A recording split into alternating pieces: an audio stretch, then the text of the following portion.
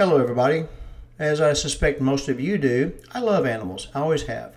When I was a kid, my mutt dog Chipper, he was my closest friend and confidant.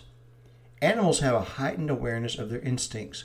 They must listen to their inner voice to survive in some situations. When a storm's coming, animals go to safety well before the storm arrives. It's actually pretty cool. Pay attention to animals when they meet someone new. If your normally friendly dog acts aggressively towards someone, this tells you everything you need to know about that person.